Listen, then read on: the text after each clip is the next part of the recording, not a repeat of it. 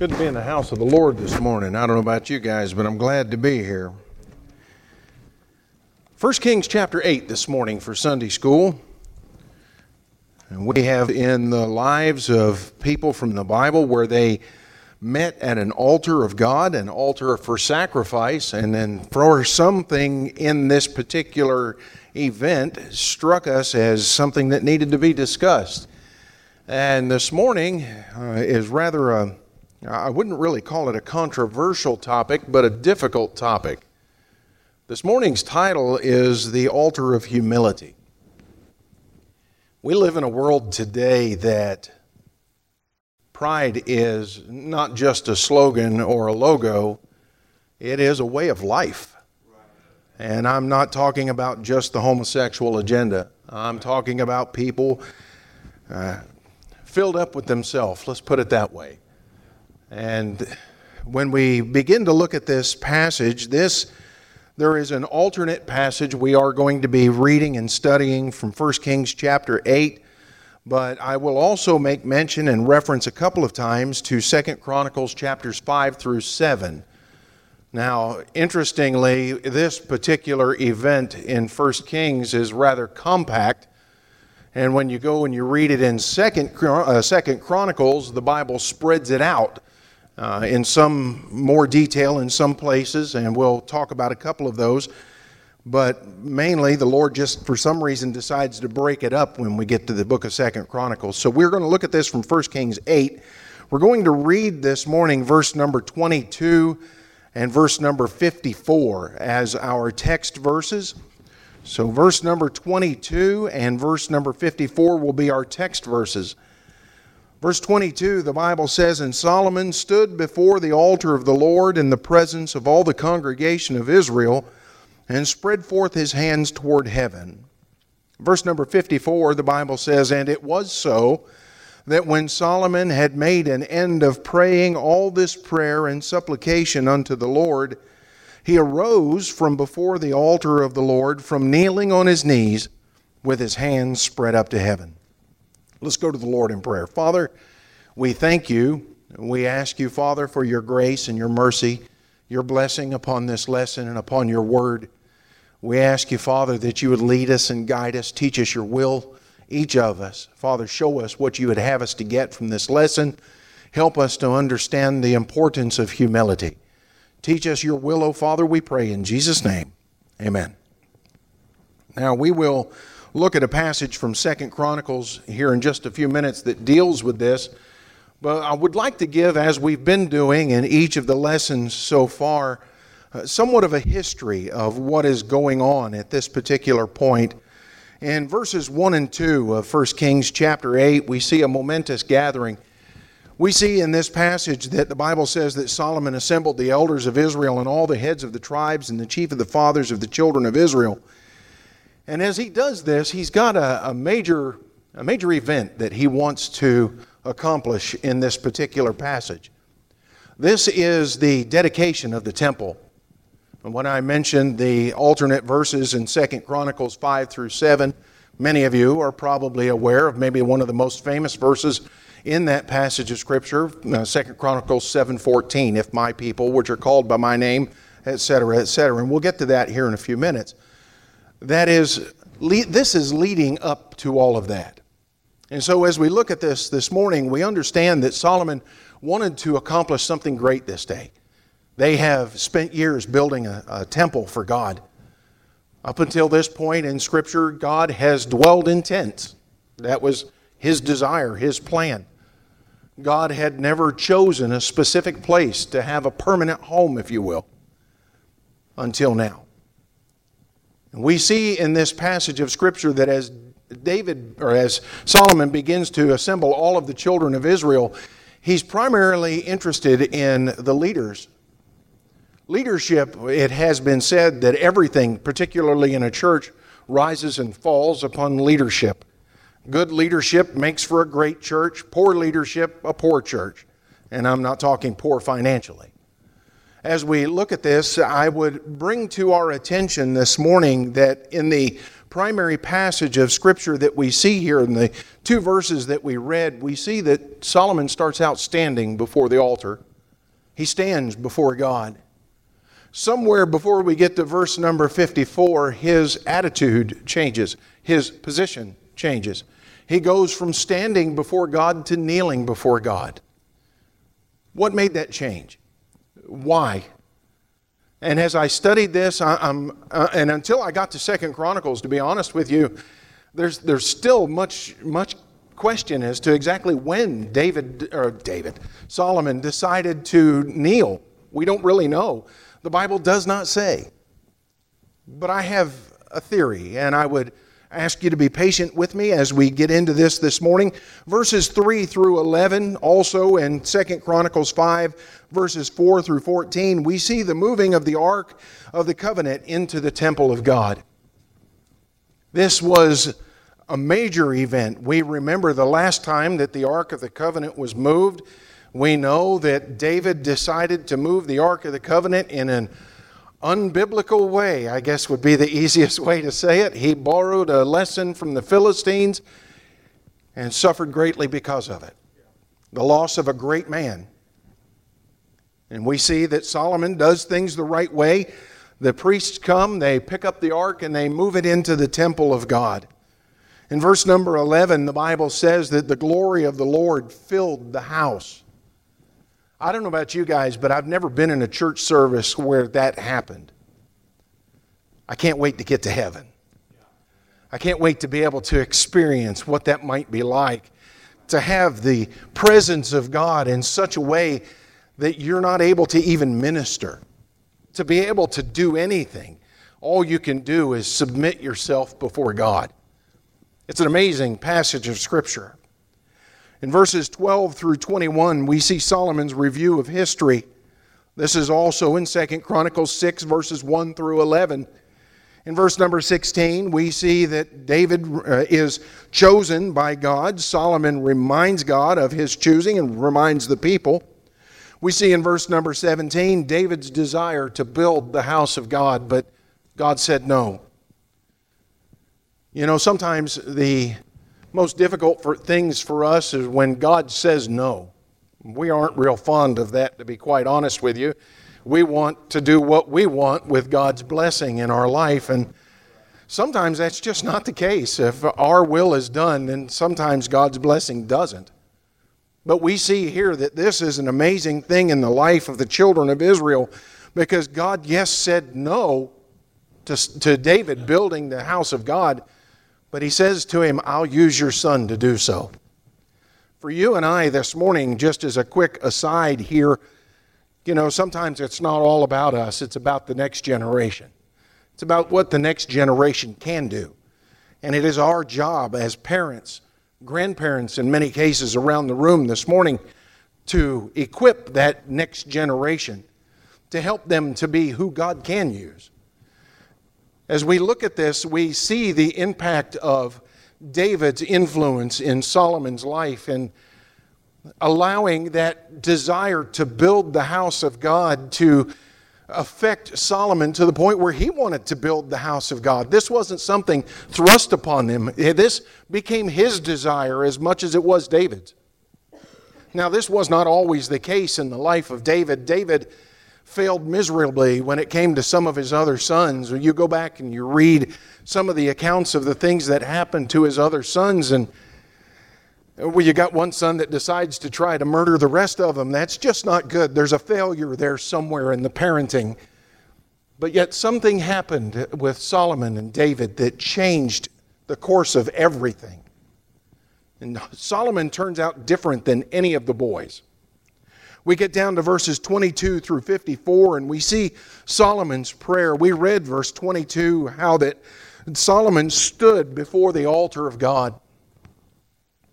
If you read 2 Chronicles chapter 6, verse number 13, the Bible says this, For Solomon had made a brazen scaffold of 5 cubits long and of 5 cubits broad and of 3 cubits high, and had set it in the midst of the court. Now, we'll pause right there in the verse for a moment. We don't read any of this in 1 Kings chapter 8.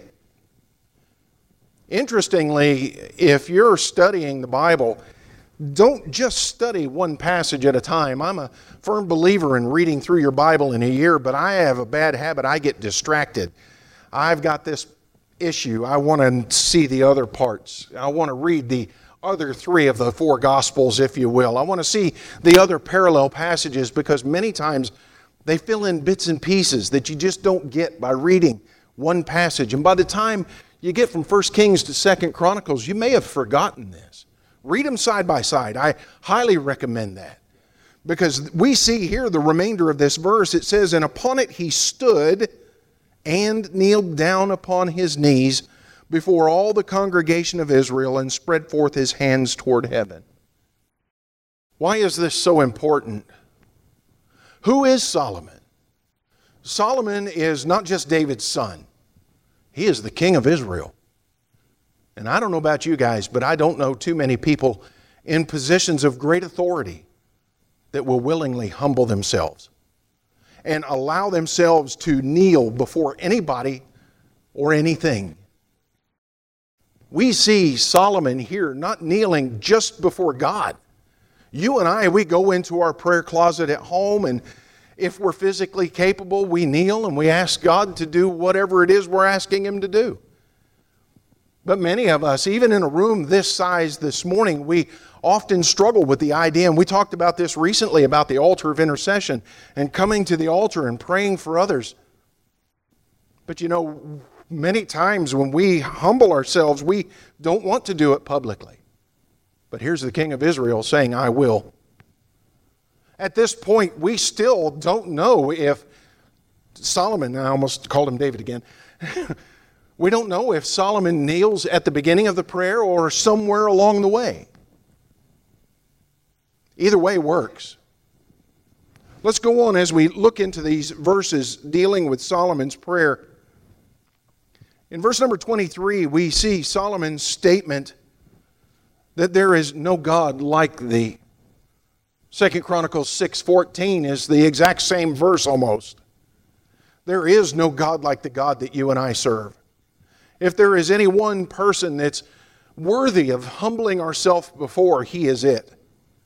Would I kneel before my wife? Probably not. Would I kneel before my pastor? I love my pastor, but probably not.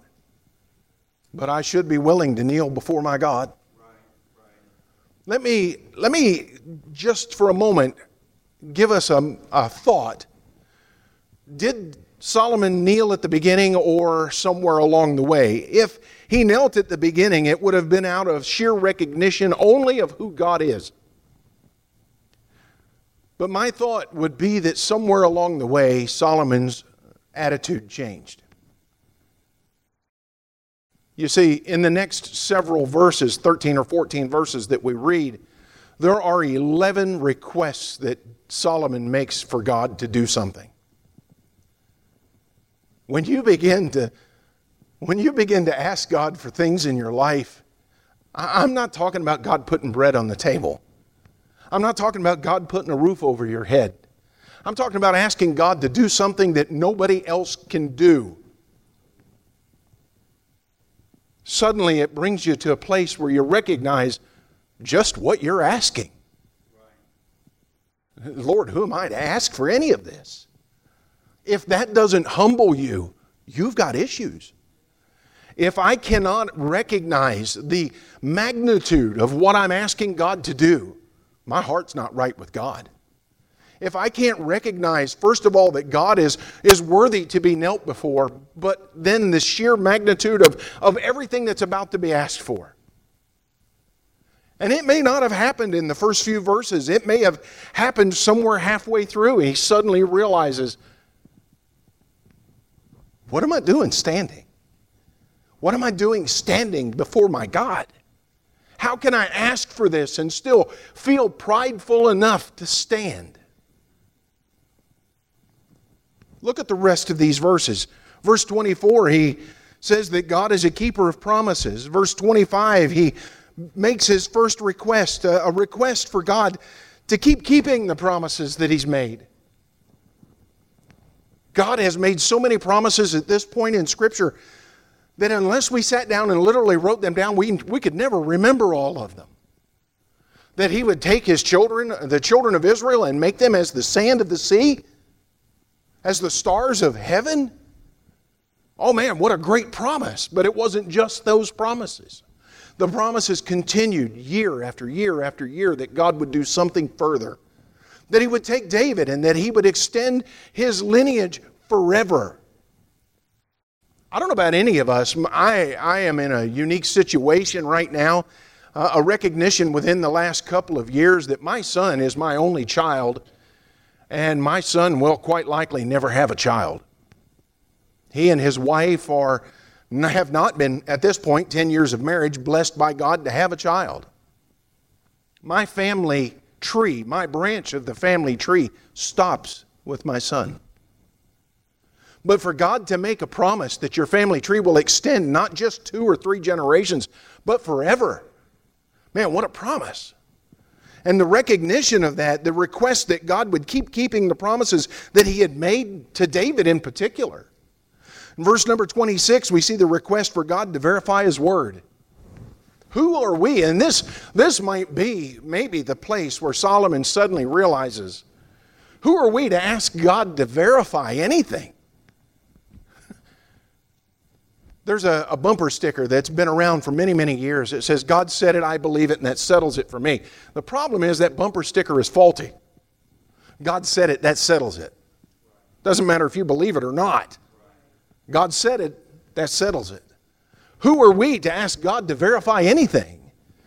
We go back to last week's lesson and we see this event in the life of Gideon. And of course, Gideon is famous for one thing in his entire life: the fleece. The greatest test in all of Scripture. A test that God passes with flying colors.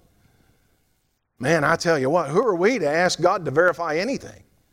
Talk about the ultimate in pride. Lord, if you don't prove it's true, I'm not going to believe it. Think of Thomas from the New Testament. Except I touch the wounds in his hands and feet and put my hand into his side, I'm not going to believe. Man, talk about pride. Who am I to even ask for the ability or the opportunity to do that? We go on into the next verses. Verse number 27, we see Solomon begins to question God's intent to dwell among His people. Each of these have a significant alternative in 2 Chronicles, and in many cases they read exactly the same. You can find them. If you need the references, I'd be happy to give them. Verses 29 through 30, we see the request of God to watch over His house. Not just to watch over the children of Israel, but to watch over this place that's been built for His name. Why would we have to ask God to do that, to be quite honest with you? God would want to. But yet Solomon felt it necessary to ask God to do just that. Verses 31 and 32, we see the request for just judgment. God doesn't have an alternate. That's the only judgment God can give, is a just judgment. Our God is a God of justice. Thank God He's a God of mercy. But without that justice, you and I this morning, I don't know about you guys, but as a parent, especially the older I get, the more I realize I wasn't exactly just as a parent in the judgments that I made toward my son. The corrections that we put into the life of our children, the punishments, the corporal punishments. One day it might get the child sent to the corner, the next day you want to spank them. That's not justice. That's not just at all, but we serve a God that's just by nature. And Solomon, maybe at this point, he recognizes just what he said. Lord, what other nature do you have? Who am I to think that I need to even ask you for this? And maybe this is when he knelt down. There are so many points in this that he could have. And maybe he did it, all of them suddenly realize. Verse number 33 and 34, he requests mercy and forgiveness. Now this one, in my opinion, is one that we should always be asking for. I'm always asking God for mercy because I don't deserve it. And the realization that we don't deserve mercy should cause us to kneel and humble ourselves before God. Verses 35 and 36, a request for the restoration of blessings upon repentance. Solomon knew and recognized that the children of Israel would sin. He knew that it was a guarantee in their life. It's going to happen. You and I this morning, if we're honest with ourselves, we know that before sundown tonight, we're going to disappoint or disobey God in some way. It's bound to happen. And in Solomon's wisdom, at this point, Solomon's not been granted the wisdom that we know that he's so famous for in Scripture. At this point, even in his earthly wisdom, he realizes that when we do something that's deserving of punishment, we need God's forgiveness when we repent. Could you imagine a life where maybe you repented, you turned from your wicked way, and God still wouldn't forgive you? I can't imagine what that might be like, but that would be a terrible thing. We go on in these verses, we see verse number 37 through 40, we see a request for just punishment. This is not just judgment, this is just punishment. Making the punishment match the sin. We read that in the New Testament, we read this idea of an eye for an eye. We get this all through Scripture, technically, of this idea of an eye for an eye, a just payment for whatever's been done.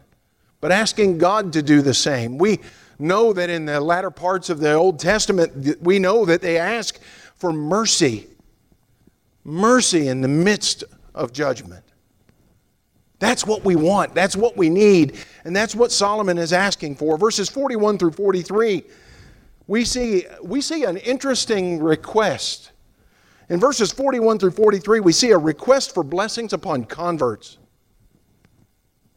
Now, this isn't so unusual for us, or at least it shouldn't be.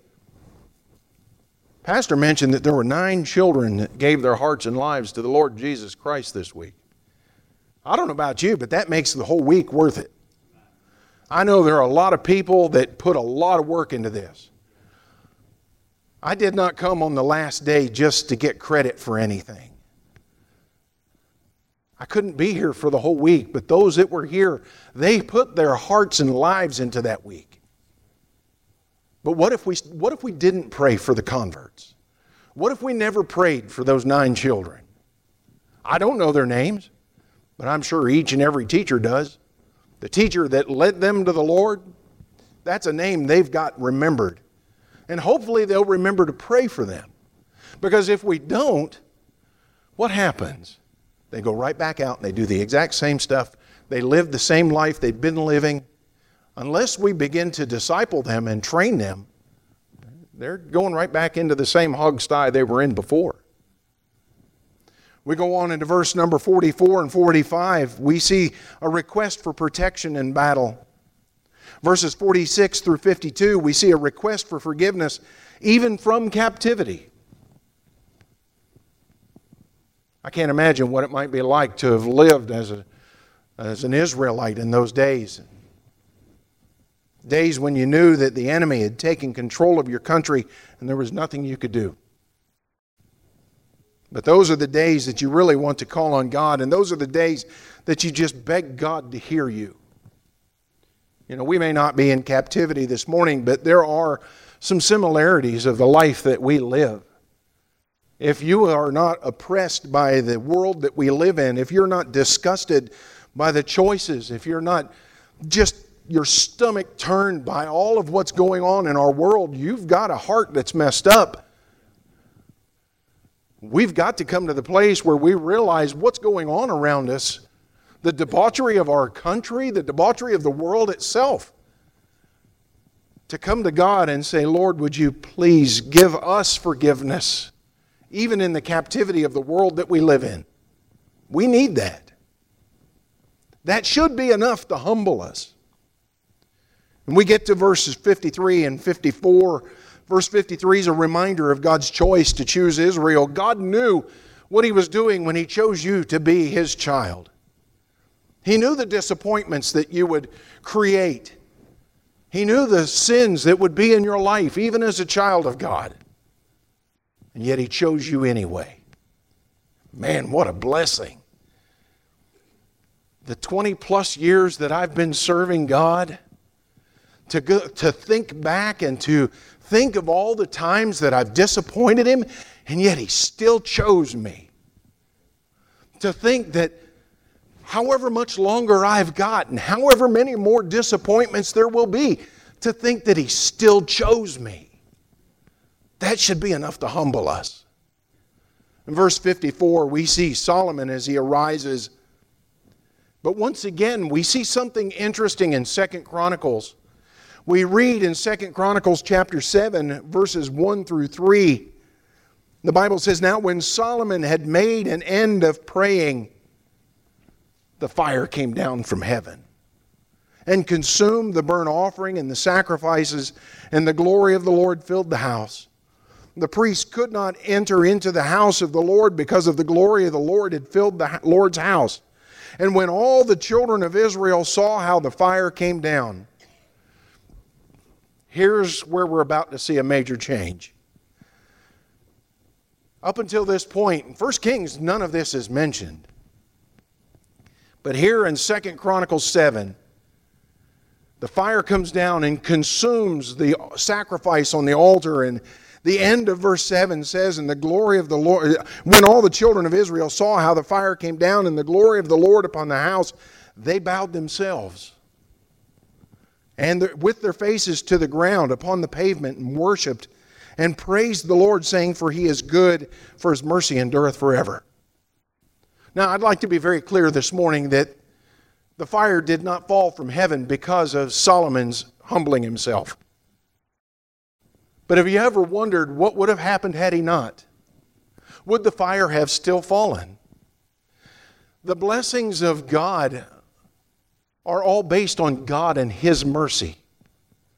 But sometimes we hinder what God wants to do.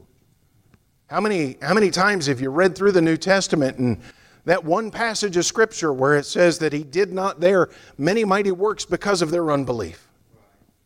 God does base what He does upon our reactions many times. I believe in this particular instance, if Solomon had not humbled himself, God may have still consumed the sacrifice on the altar, but would the glory of the Lord fill the house the way that it did that day? Maybe not. I believe it does make a difference. And when we learn to humble ourselves before God, we learn that the blessings of God can be magnified beyond anything we could ever imagine. As I thought about this, I thought of how important humbleness and humility is in Scripture. It's a key component to God's forgiveness. We read in Acts chapter 9 and verse number 3 through 5, we see the account of Saul of Tarsus as he's there on the road to Damascus. And the Bible says in verse number 4, "And he fell to the earth and heard a voice saying unto him, Saul, Saul, why persecutest thou me?" You see, when a lost person, an unsaved person, comes to realize and recognize who he's dealing with, that should bring them to the place of humility. We cannot stand before God in any case. I am so aggravated at people that think that they're going to show up at the great white throne of judgment and stand before God. There's no standing before God. Guys, as we look at this and we think about it, we read passages like Romans chapter 10, and the Bible says, "For whosoever shall call upon the name of the Lord shall be saved." Calling upon the name of the Lord is not something you can do in pride. You never call on somebody to help you until you recognize that you're beyond help and that you can't do it yourself. That is the ultimate recognition that pride has come to an end. I can't do this. I've got to call on somebody that's bigger. How many times have we attempted something only to have to say, let's call a lifeline here, you know? I need to call somebody to help me. Man, there are so many times that we've come to that place and realized that, man, we're in over our head. I love the passage in Luke chapter 18. Two men went up to the temple to pray. Which one does the Bible say went back to his home justified? It sure wasn't the one that stood before the Lord and said, "Hey, God, look at me. I got it all together, God. I know what I'm doing. I fast, I pay my tithes, I do this, I do that." And yet this poor publican stands afar off and says, "Lord, be merciful to me, a sinner." I'm not even worthy to look up, he says, in essence. Man, what a passage. But it's not about the physical position this morning. Some of us in this room, we have issues with our knees, and I understand, trust me. I broke both kneecaps over the years, and it is not a pleasant experience to get down and get back up. Getting down is okay. Getting back up might be an issue. And by the way, if I ever fall in one of the services here, there are 2 phone calls that I ask you to make, 911, because I promise I'm probably hurt, and a tow truck to help get me back up. I'm not exactly a small man. Getting up, getting back down, and getting back up is some of us an issue, but it's not about your position. We look at the thieves on the cross, and we see the thief that cries out and asks God to save him. He recognizes, he says, "Are we not condemned justly? Don't we deserve this?" That's humility. It's a recognition of his current state. But he knew that he needed help, and he needed to ask God for forgiveness. But even for you and I this morning, we still need forgiveness in our lives. 2 Chronicles chapter 7, verse 14. I told you we'd get there eventually. Says, "If my people, which are called by my name, shall humble themselves and pray and seek my face and turn from their wicked ways, then will I hear from heaven and will forgive their sin and will heal their land." Even as a child of God, we still need humility. We've got to humble ourselves before God. Humility is a key component in God's lifting of our lives. "Humble yourselves, therefore, in the sight of God, and He shall lift you up. Humble yourselves, therefore, under the mighty hand of God, that He may exalt you in due time." We're nobody. I'm sure there's preachers all around our country today that think there's some great something because their name is on a sign out front. They're nobody.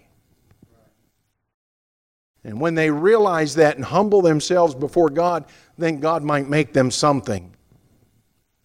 It's not about us. It's about God. Humility is a key component of God's preservation. Proverbs 16 and 18, the Bible says, "Pride goeth before destruction, and a haughty spirit before a fall." You think about the world that we live in today. What do they call it? Pride Month last month. Pride goeth before destruction. There's a destruction coming. They need to understand it and recognize it. It is a key component of God's preservation, but it's also a key component of every Christian life. James chapter 4 and verse number 6 says, "But He giveth more grace. Wherefore He saith, God resisteth the proud, but giveth grace unto the humble." God resisteth the proud. When we think we're something, God's got His hand on our forehead holding us back. He resisteth the proud. I remember a preacher some years ago had a little boy from the congregation come up and wanted to prove just how big God was in comparison to us. Uses this boy, he was maybe 4 or 5 years old, and he says, "I want you to try to hit me." He reaches out and he puts his hand on this kid's forehead. That child couldn't come within a mile of him. He's holding him back, swinging for all he's worth. Never did connect. If he ever connected, that dude was going to be in trouble. He was going to be hurting this individual. But, that's where we're at. God resisteth the proud. It's when we come to the place where we humble ourselves before God that God really shows the success in our life that we request so often. Colossians chapter 3, verses 12 through 17, and I'm not going to read all of them. Verse 12 says this, "Put on, therefore, as the elect of God, holy and beloved, bowels of mercy, kindness, bowels of mercies, kindness, humbleness of mind, meekness, long-suffering. Humbleness of mind. It's not just humility in action. It's not just humility in our presentation to others, but it's a humility in our mind, a recognizing of who we are before God. We're not worthy of anything that God does for us, but yet He does it anyway.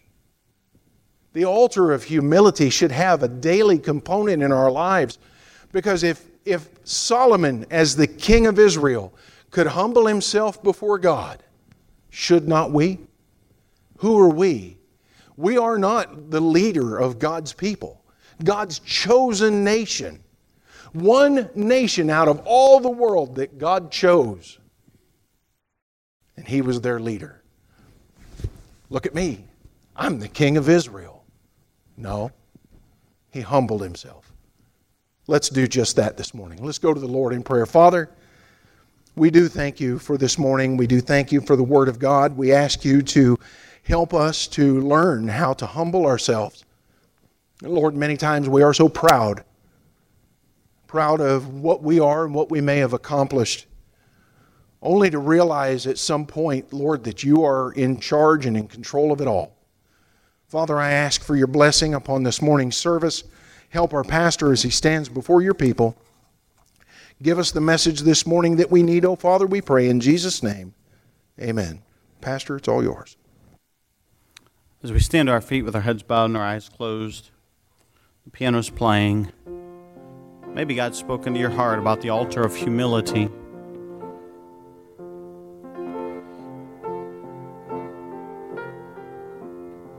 Humility is, just as was stated, that component, that first thing really that's required in getting in touch with God.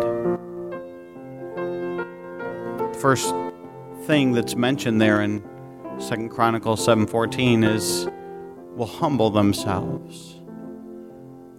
Sometimes that's hard to do.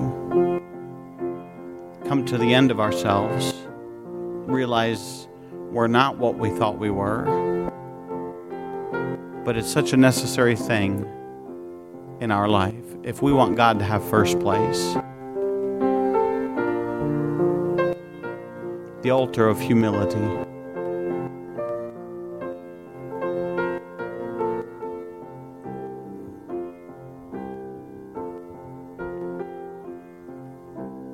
As the piano plays one more verse,